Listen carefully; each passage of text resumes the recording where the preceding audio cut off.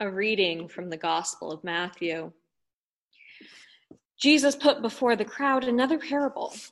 The kingdom of heaven may be compared to someone who sowed good seed in his field. But while everyone was asleep, an enemy came and sowed weeds among the wheat and then went away. So when the plants came up and bore grain, the weeds appeared as well. And the slaves of the householder came and said to him, "Master, did you not sow good seeds in your field? Where then did these weeds come from?" He answered, "An enemy has done this." The slaves said to him, "Then do you want us to go and gather them?" But he replied, "No, for in gathering the weeds you would uproot the wheat along with them. Let both of them grow together until the harvest, and at harvest time I will tell the reapers, collect the weeds first and bind them into bundles to be burned, but gather the wheat into my barn." Then he left the crowds and went into the house. And his disciples approached him, saying, "Explain to us the parable of the weeds of the field." He answered, "The one who sows the good seed is the Son of Man. The field is the world, and the good seeds are the children of the kingdom. The weeds are the children of the evil one, and the enemy who sowed them is the devil. The harvest is the end of the age, and the reapers are angels. Just as the weeds are collected and burned up with fire, so will it be at the end of the age. The Son of Man will send his angels, and they will collect out of his kingdom all causes of sin and all evildoers, and they will throw them into the furnace of fire, where there will be weeping and gnashing of teeth. Then the righteous will shine like the sun in the kingdom of their Father. Let anyone with ears listen." The word of the Lord. Thanks be to God. In literature, we often talk about the archetypes of characters. Archetype classification became fairly popular with Carl Jung, and we know them as the hero, the wise person, and one of my particular favorites, the trickster.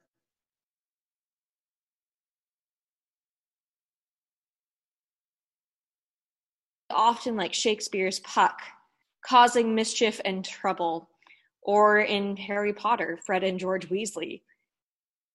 Great stories have great tricksters, keeping the characters on their toes, keeping the narrative moving forward.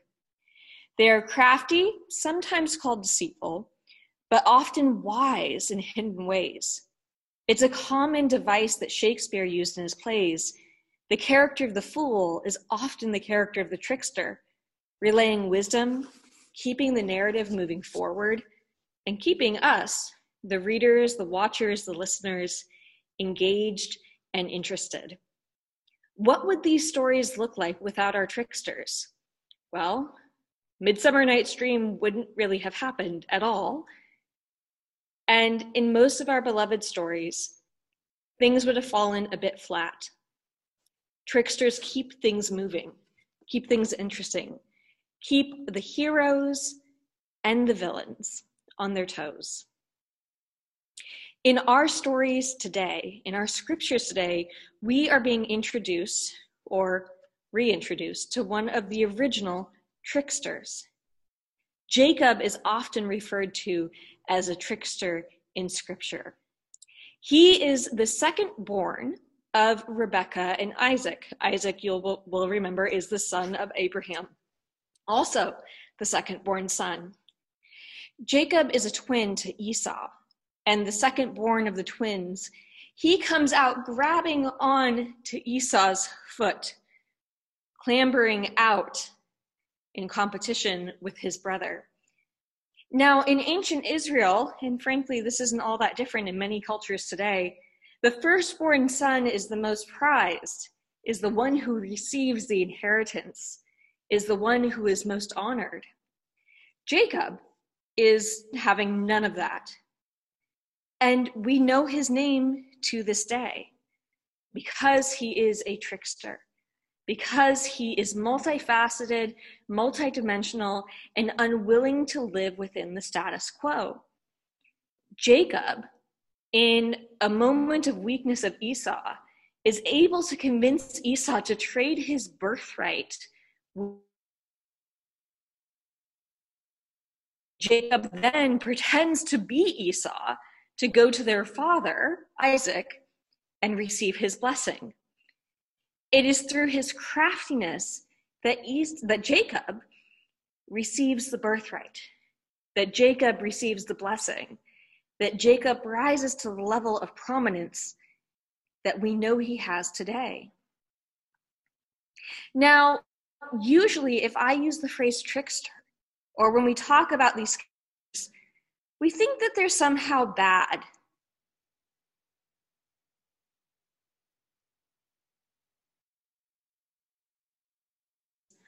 Or properness. Should Jacob have life? Jacob have been satisfied with being the second son? Deceiving the system to have his own gain. These aren't characteristics that we are used to applauding and upholding, but they are characteristics we have a great deal to learn from. Renita Weems is a renowned modern biblical scholar. And what she says of Jacob is, what makes Jacob's story so incredibly engaging and kind of inspires the energy that we're feeling now is that he is the first character in the Genesis story that provides us with so many different dimensions of a particular character. I mean, here we finally have we have some adjectives we can use. Deceptive, clever, shrewd, subtle, whatever. Before Jacob, we're finding mostly characters are pretty one-dimensional. They pretty much do what God says and may protest a little here and there, but in Genesis, this is, someone who is human, the first real human person. We are breaking away from the trope of the benevolent servant of God. We are breaking away from one-dimensional characters to see someone with goals and ambitions for themselves, someone who perhaps we can see a little bit of ourselves in. And the blessing of this story is that that's not a bad thing. In our gospel today, we are once again hearing about soil and seeds and wheat. And there's only so many stories I have about soils and weeds and seed. But I'm drawn to this idea of good and bad growth. See, if we think of our tricksters in our stories or in our lives, troublemakers, we're pretty used to calling those the weeds. We are trained to think of anyone who fights the status quo, of anyone who doesn't appear to behave in the way we expect, who fights against the way and the proper order of things as being trouble, as being a weed, as being something disruptive and unruly. And this mindset of looking at the tricksters as weeds, as looking at the tricksters as something to be rid of, makes us dangerously open, or frankly, dangerously closed off from finding God's revelation. For Jacob, in all of his trickery, in all of his cunning, is blessed by God. We have this Old Testament story of Jacob laying down with his head on a rock and having a dream of the ladder to heaven, Jacob's ladder. He is in the presence and audience of God. He is blessed by God and given God's name, despite the fact that he did not do anything he was supposed to do. So the trickster receives the blessing. So why are we so wary to bless the tricksters? Why are we so quick to call tricksters in our midst the weeds?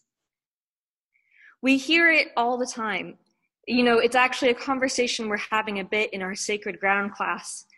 This week, one of our chapters in the book, Waking Up White, talked about the role of politeness in our society, in our culture. Don't make waves.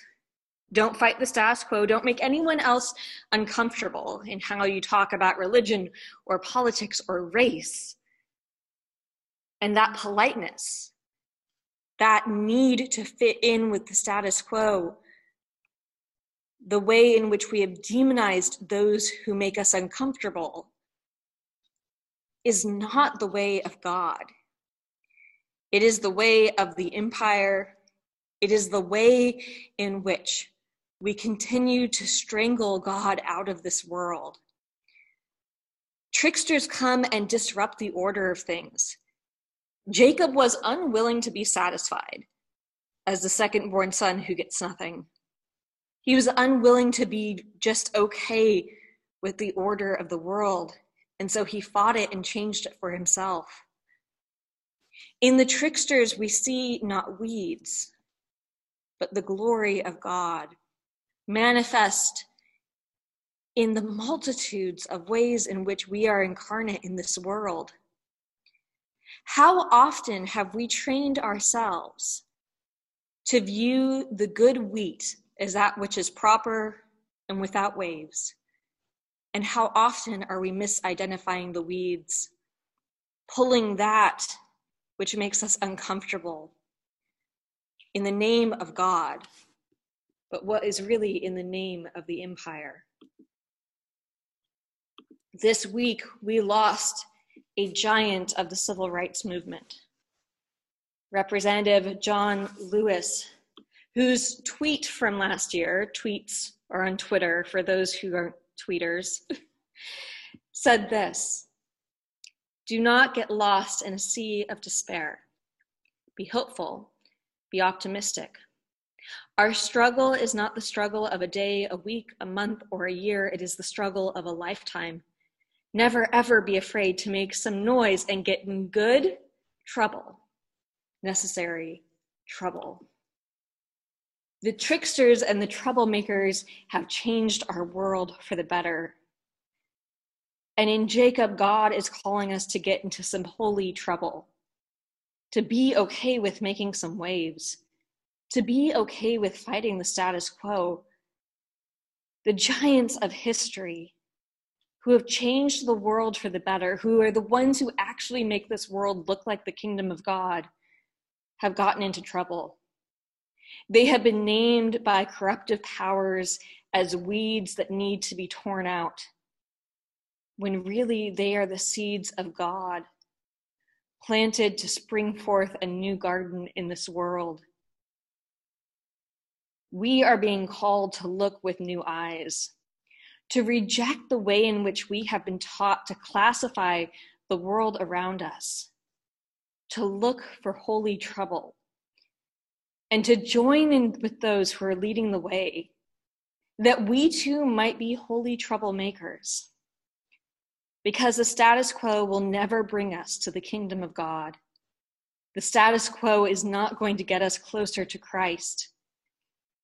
In the midst of his journey, Jacob, in his travels, in the middle of some place in which he thought God could not be, recognizes God's presence and names that place Bethel.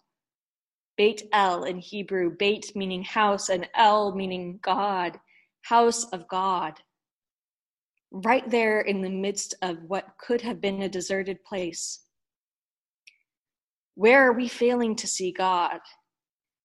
Because we are failing to fight against corruption, because we are so tied to the way in which we are used to doing things. Right now, in our world, we have been challenged to live in a way we have never lived before. 6 months ago, I would not have believed that I would see so many of you sitting on Zoom, worshiping with us on a Sunday morning.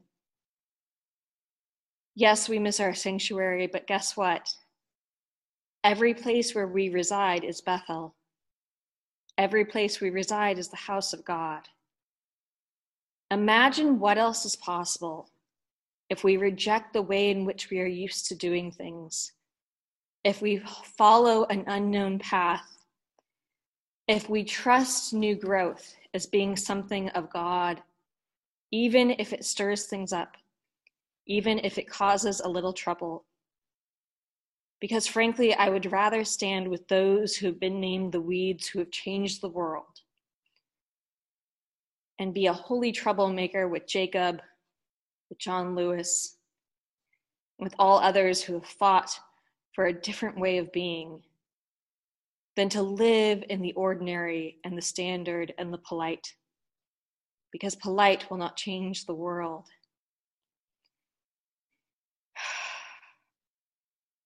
Perhaps we can see tricksters in a different way, and perhaps we can see our own inclinations to stir things up as being holy and God-given. For that nudge of the Spirit rarely makes us comfortable, but it can lead to the wonderful if we are willing and daring enough to follow it. Amen.